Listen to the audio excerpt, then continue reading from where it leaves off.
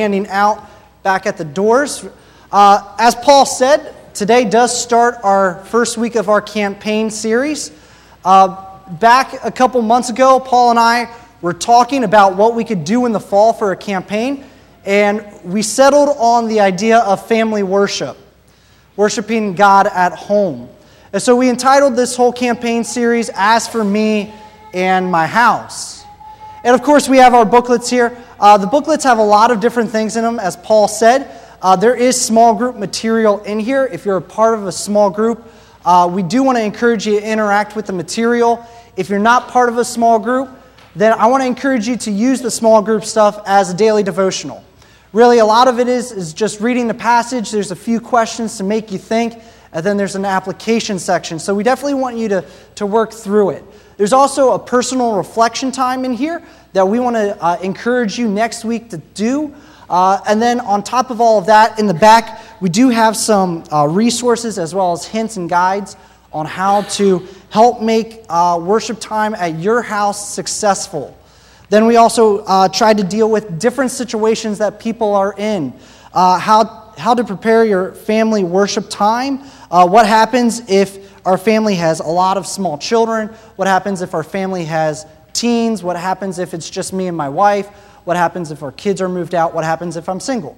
We try to cover all of that in the booklet, so we want to encourage you to look through it. There's a lot of helpful hints and guides in it. But today, we're going to be on page 1 of the very front here, October 16th sermon notes, Leading Your House in Worship. Today, we're going to be looking at Joshua 24, 14 through 15.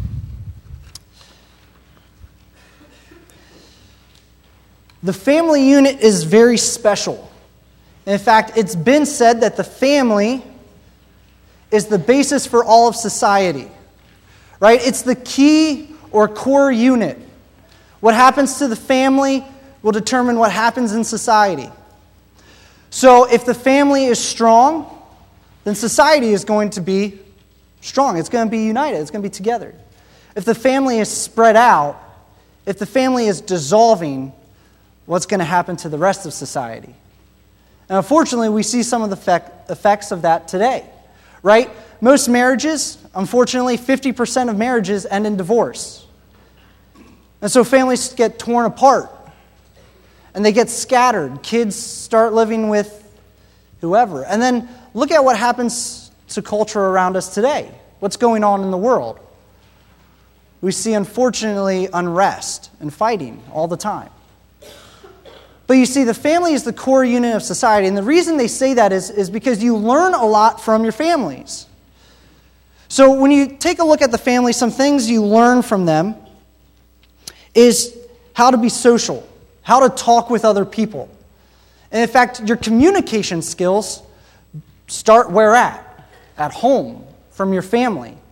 So what your parents or your siblings say, you're going to end up learning to say the same thing, right?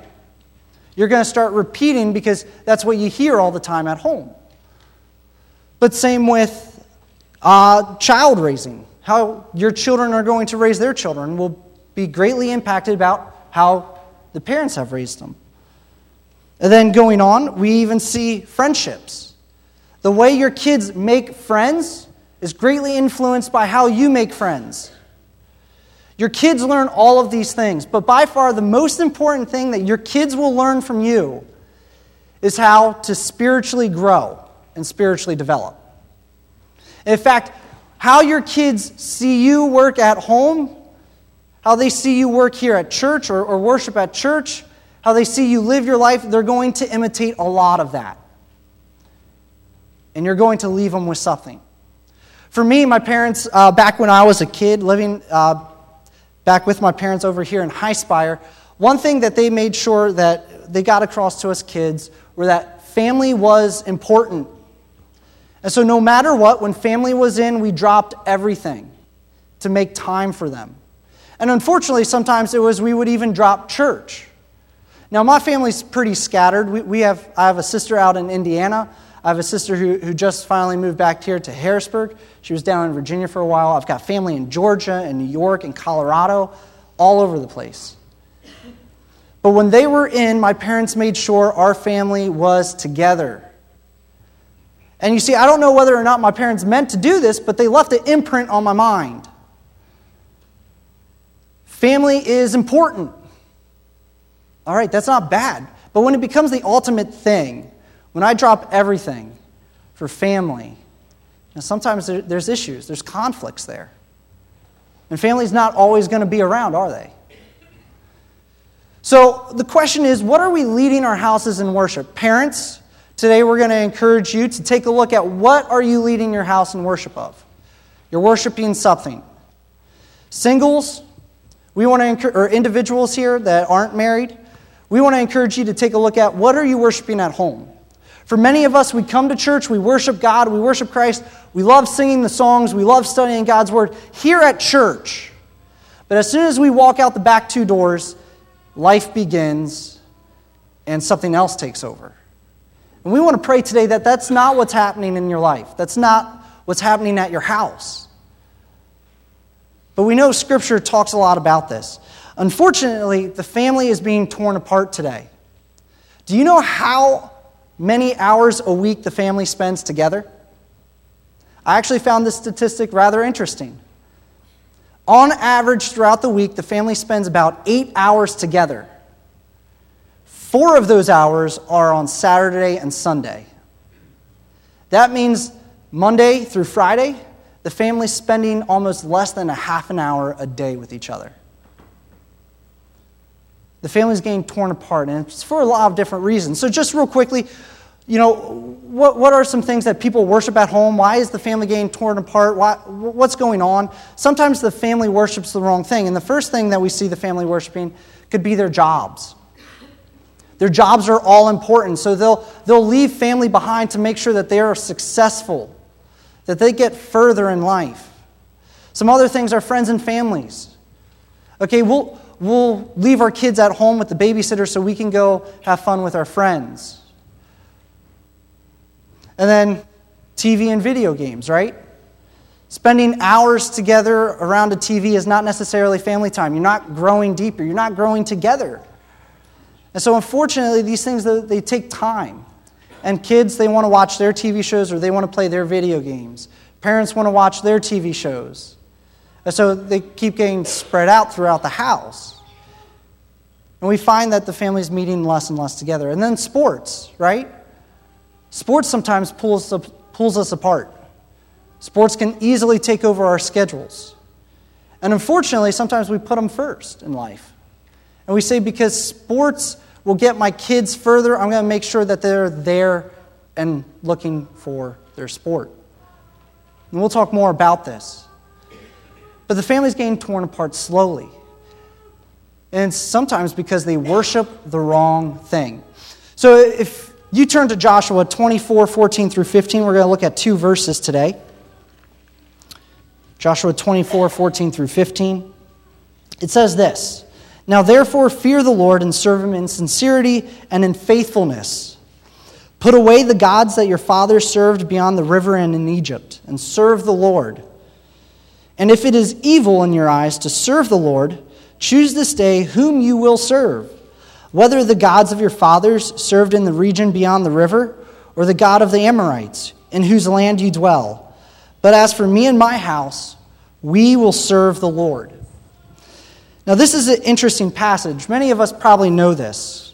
What's going on is Joshua is getting near the end of his time as the leader of Israel. Israel is getting ready to go in and start conquering the land of Canaan. And he gathers the people of Israel around him. And in fact, before these verses, he gives a long spiel about what God has done for them already.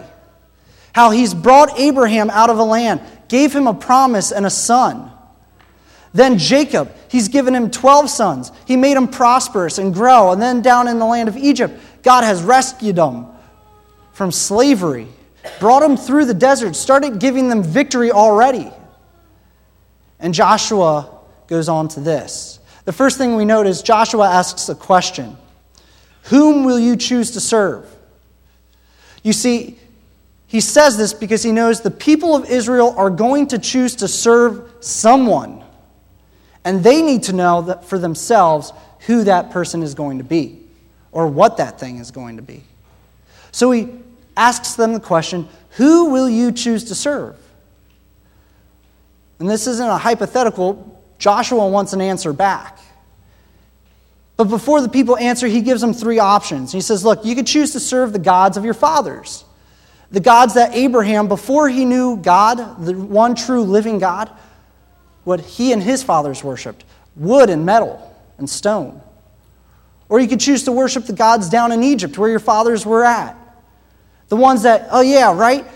They're powerless. 10 plagues just came against Egypt, destroyed most of Egypt. You could worship those gods. They couldn't do anything, though, to defend themselves against the one true living God. You can choose to go back to those things. And he says, but it's kind of pointless, isn't it? God has already showed his power against them. Then he gives them the next option, the gods of the Amorites, in whose land you dwell. Joshua is starting to go in, and he's saying, look around you. You can serve the gods that the people around you are worshiping. But take note, God has already started to give you victory over them. Their gods could not save them from you. And he says, you could choose to serve them. But why? Why bother? And then he says, you can choose to serve Yahweh, the one true living God. And he says this because what? God has already delivered them from slavery. He's already delivered them from death. He's delivered them from their enemies in the land of Canaan. And he's also delivered them through the desert. Joshua opposes this and he says, look, you have three options. You have to choose something, though. So what is Israel going to choose? If you read on, you'll find the answer to that. But we want to focus on what Joshua says. Joshua tells the people that both he and his house are going to serve the Lord. Have you ever thought about why Joshua includes his house in this? I mean, wouldn't it be enough for Joshua as the leader to say, I will choose to serve God, though? Why does he include his household? It's a good question. It's one that I was thinking about, and I was trying to figure it out. And as I came up with the answer, I think it's pretty clear how the rest of the chapter goes, that Joshua understood his responsibility and role. Not only as a leader in Israel, but as a father, as a husband, and as an elder in his family. He had influence. What he was going to worship would greatly impact the rest of his family. And so when he chose to serve God, he said, when I choose to serve God, I lead my household is going to follow after me. Joshua decided, because he knew his role and responsibility, that not only he was going to serve God, that he was going to lead his family to do so also. So it's important, right? Joshua says, look, we're going to serve God, and he lists a couple different ways that he serves God. He says, you need to first fear God, understand who he is, have a proper respect of him. You need to serve him in sincerity. What that means is integrity or honesty. And you also need to serve him in faithfulness. Be consistent. Continue to choose him. But Joshua does note, he says, look, you guys may not understand why I choose to serve God. And so he says, look, if it's evil in your sight, the word evil there also means worthless or pointless. If Israel, you think it's pointless to serve the one true living God who's done all of this already for you and is going to do this for you, don't bother. Choose something else. But he makes sure that he is going to stand for the one true living God. So what does that mean for us? The decision for us today. You and your houses have a choice of what to serve and what to worship at home. You can worship God here, which is great. And I pray that you don't disconnect church and your house. That what you worship here is what you worship at home as well. But you have a decision today.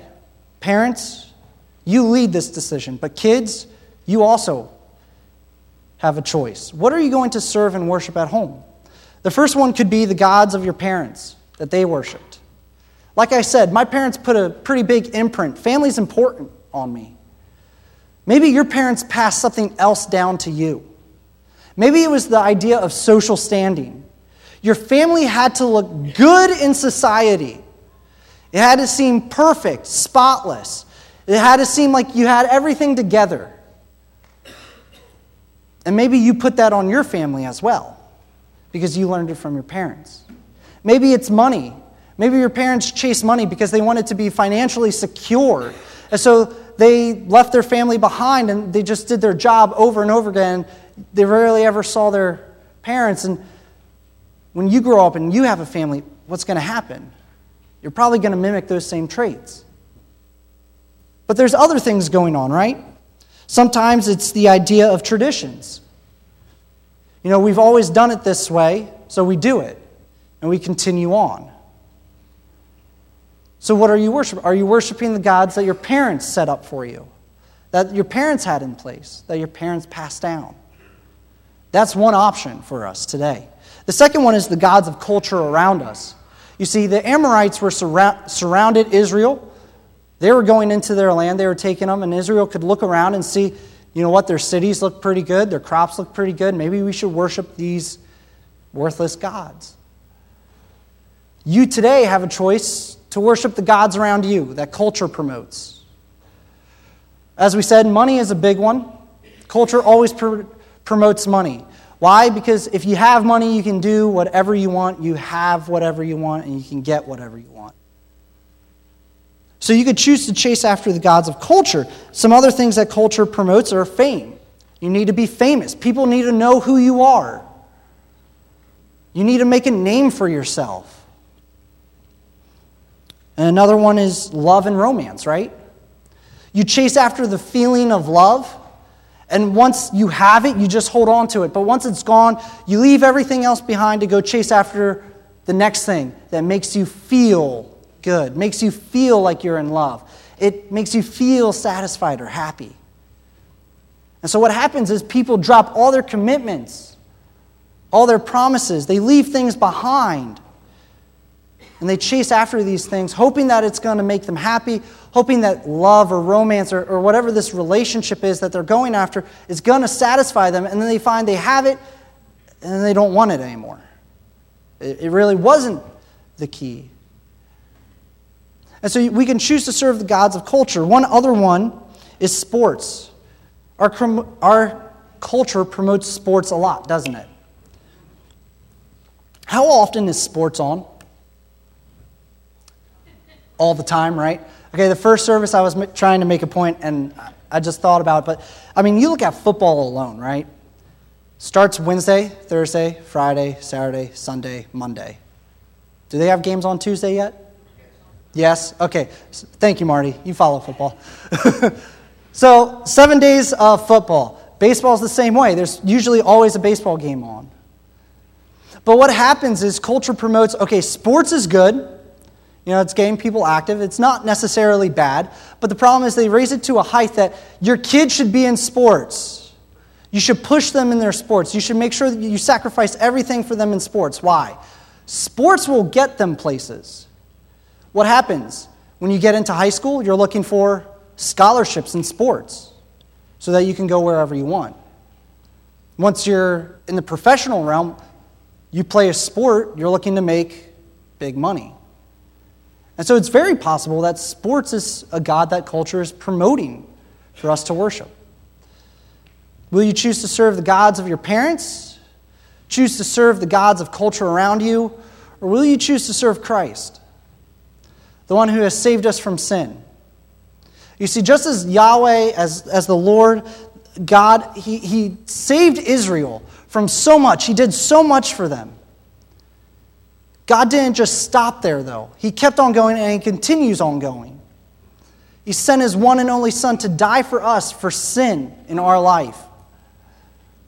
And He's given us everything. Not only has He blessed us with every spiritual blessing in the heavenly places, He's given us eternal life. He's given us hope. He's given us value.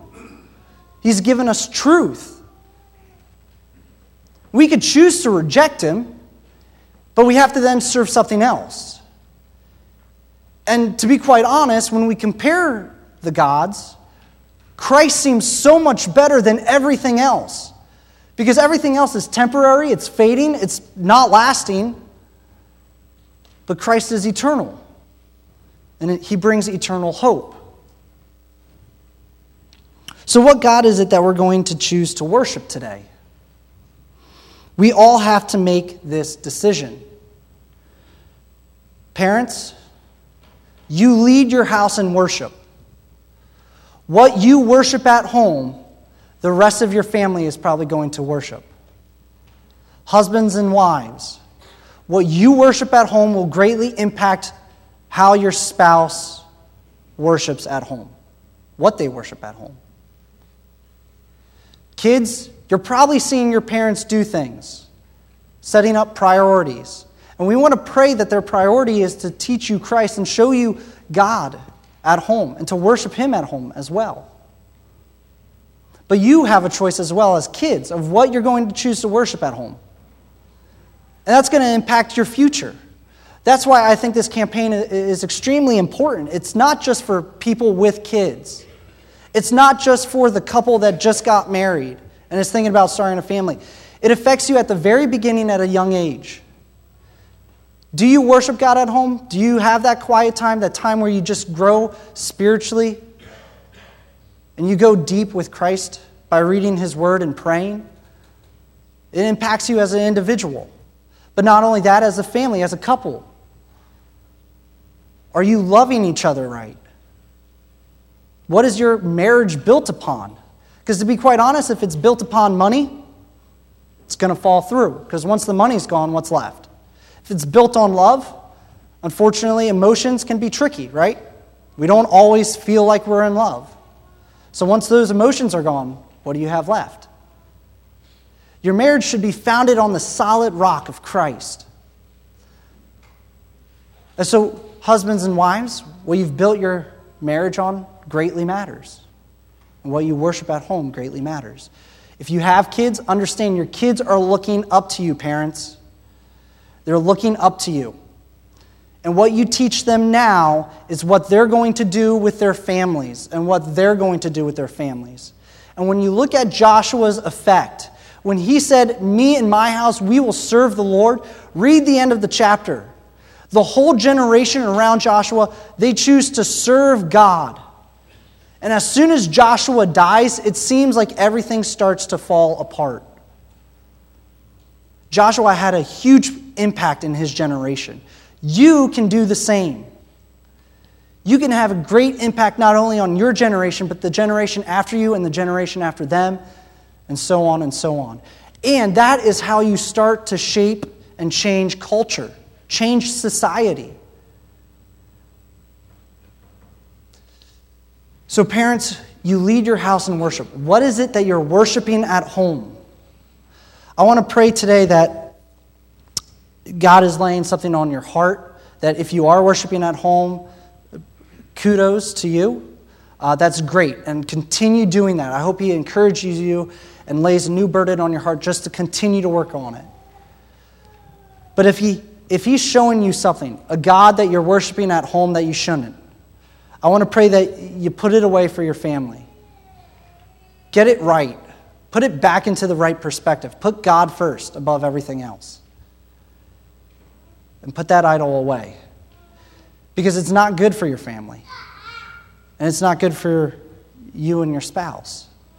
But so we're praying that you see that and God continues to work in your hearts and minds. There's always things that we need to improve on. But we also want to pray that you talk with your spouse about this, okay? Husbands, when we do things like this, we get super zealous and passionate, and we feel like God's putting a burden on our hearts, and we say, we're jumping right into it, here we go. And we leave our family behind, and we just make the decision. Talk with your spouse about this, okay?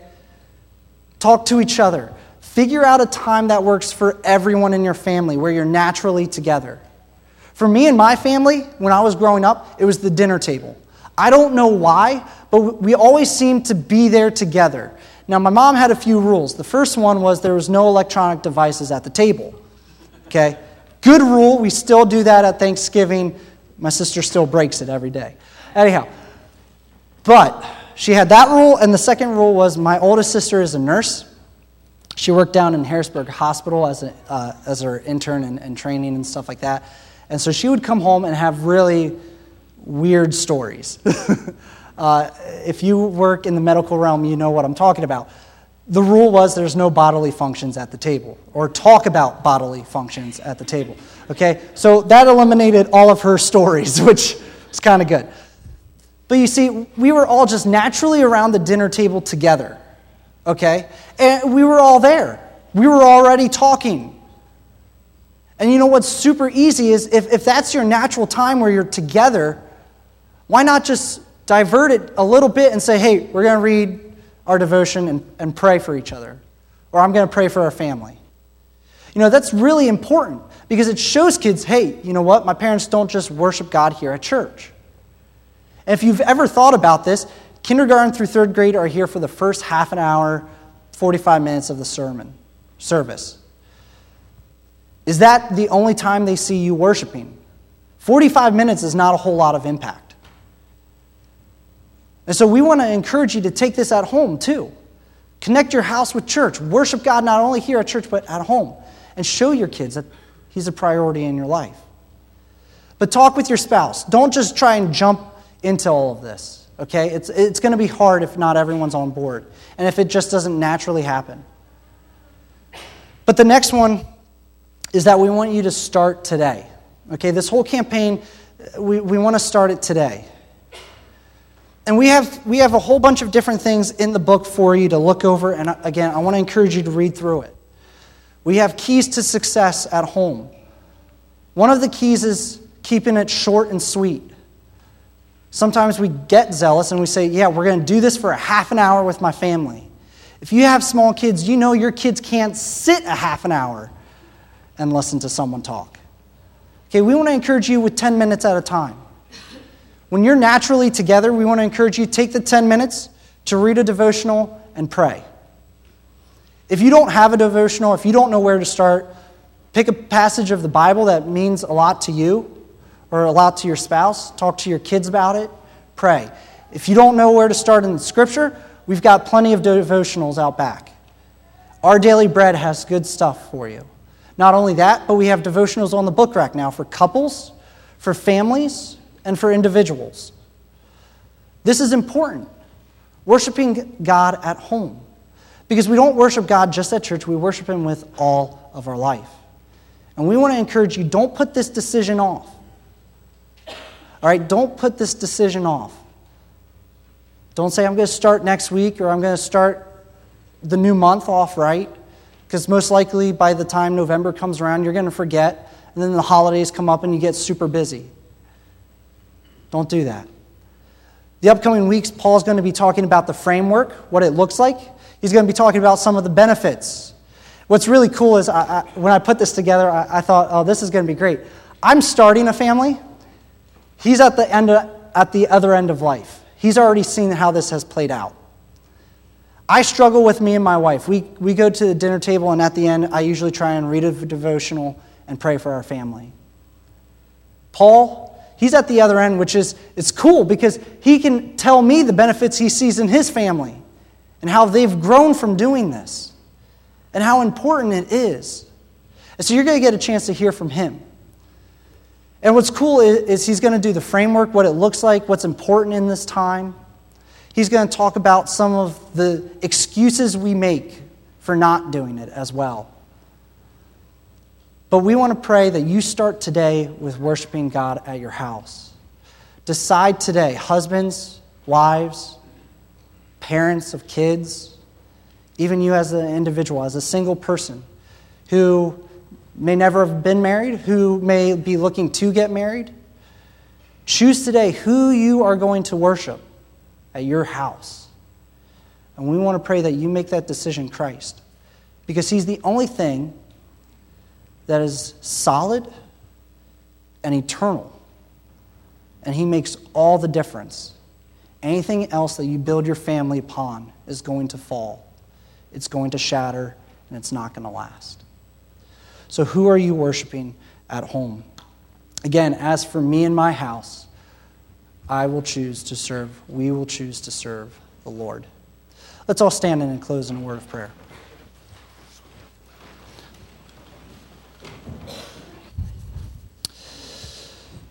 Dear Heavenly Father, Lord, we do thank you so much for the opportunity we have today to gather together as a body of Christ, to worship you, to study your word, to glorify you in songs, Lord. We thank you for all of this. Lord, we want to pray that we will continue to choose to serve you in our houses, that there won't be a disconnect from what we do here at church to what we do at our house. Lord, I do want to pray that you continue to help us, show us how worthless the gods around us are, how worthless the gods of our parents are, and show us how important it is to serve you and to put you as the foundation for our family. Lord, we want to pray that you continue to stir in our hearts and our minds this passion to love you at home and to spend time with our families, to continue to work on this. Lord, we also want to pray that you just continue to help us change the culture and the society around us. Help us to show what a good, strong, loving family is built upon and how it can make all the difference. Help us to impact the generation today and tomorrow. Lord, I do want to pray that you just keep us safe and continue to work and grow us. And we pray this in Jesus' name. Amen.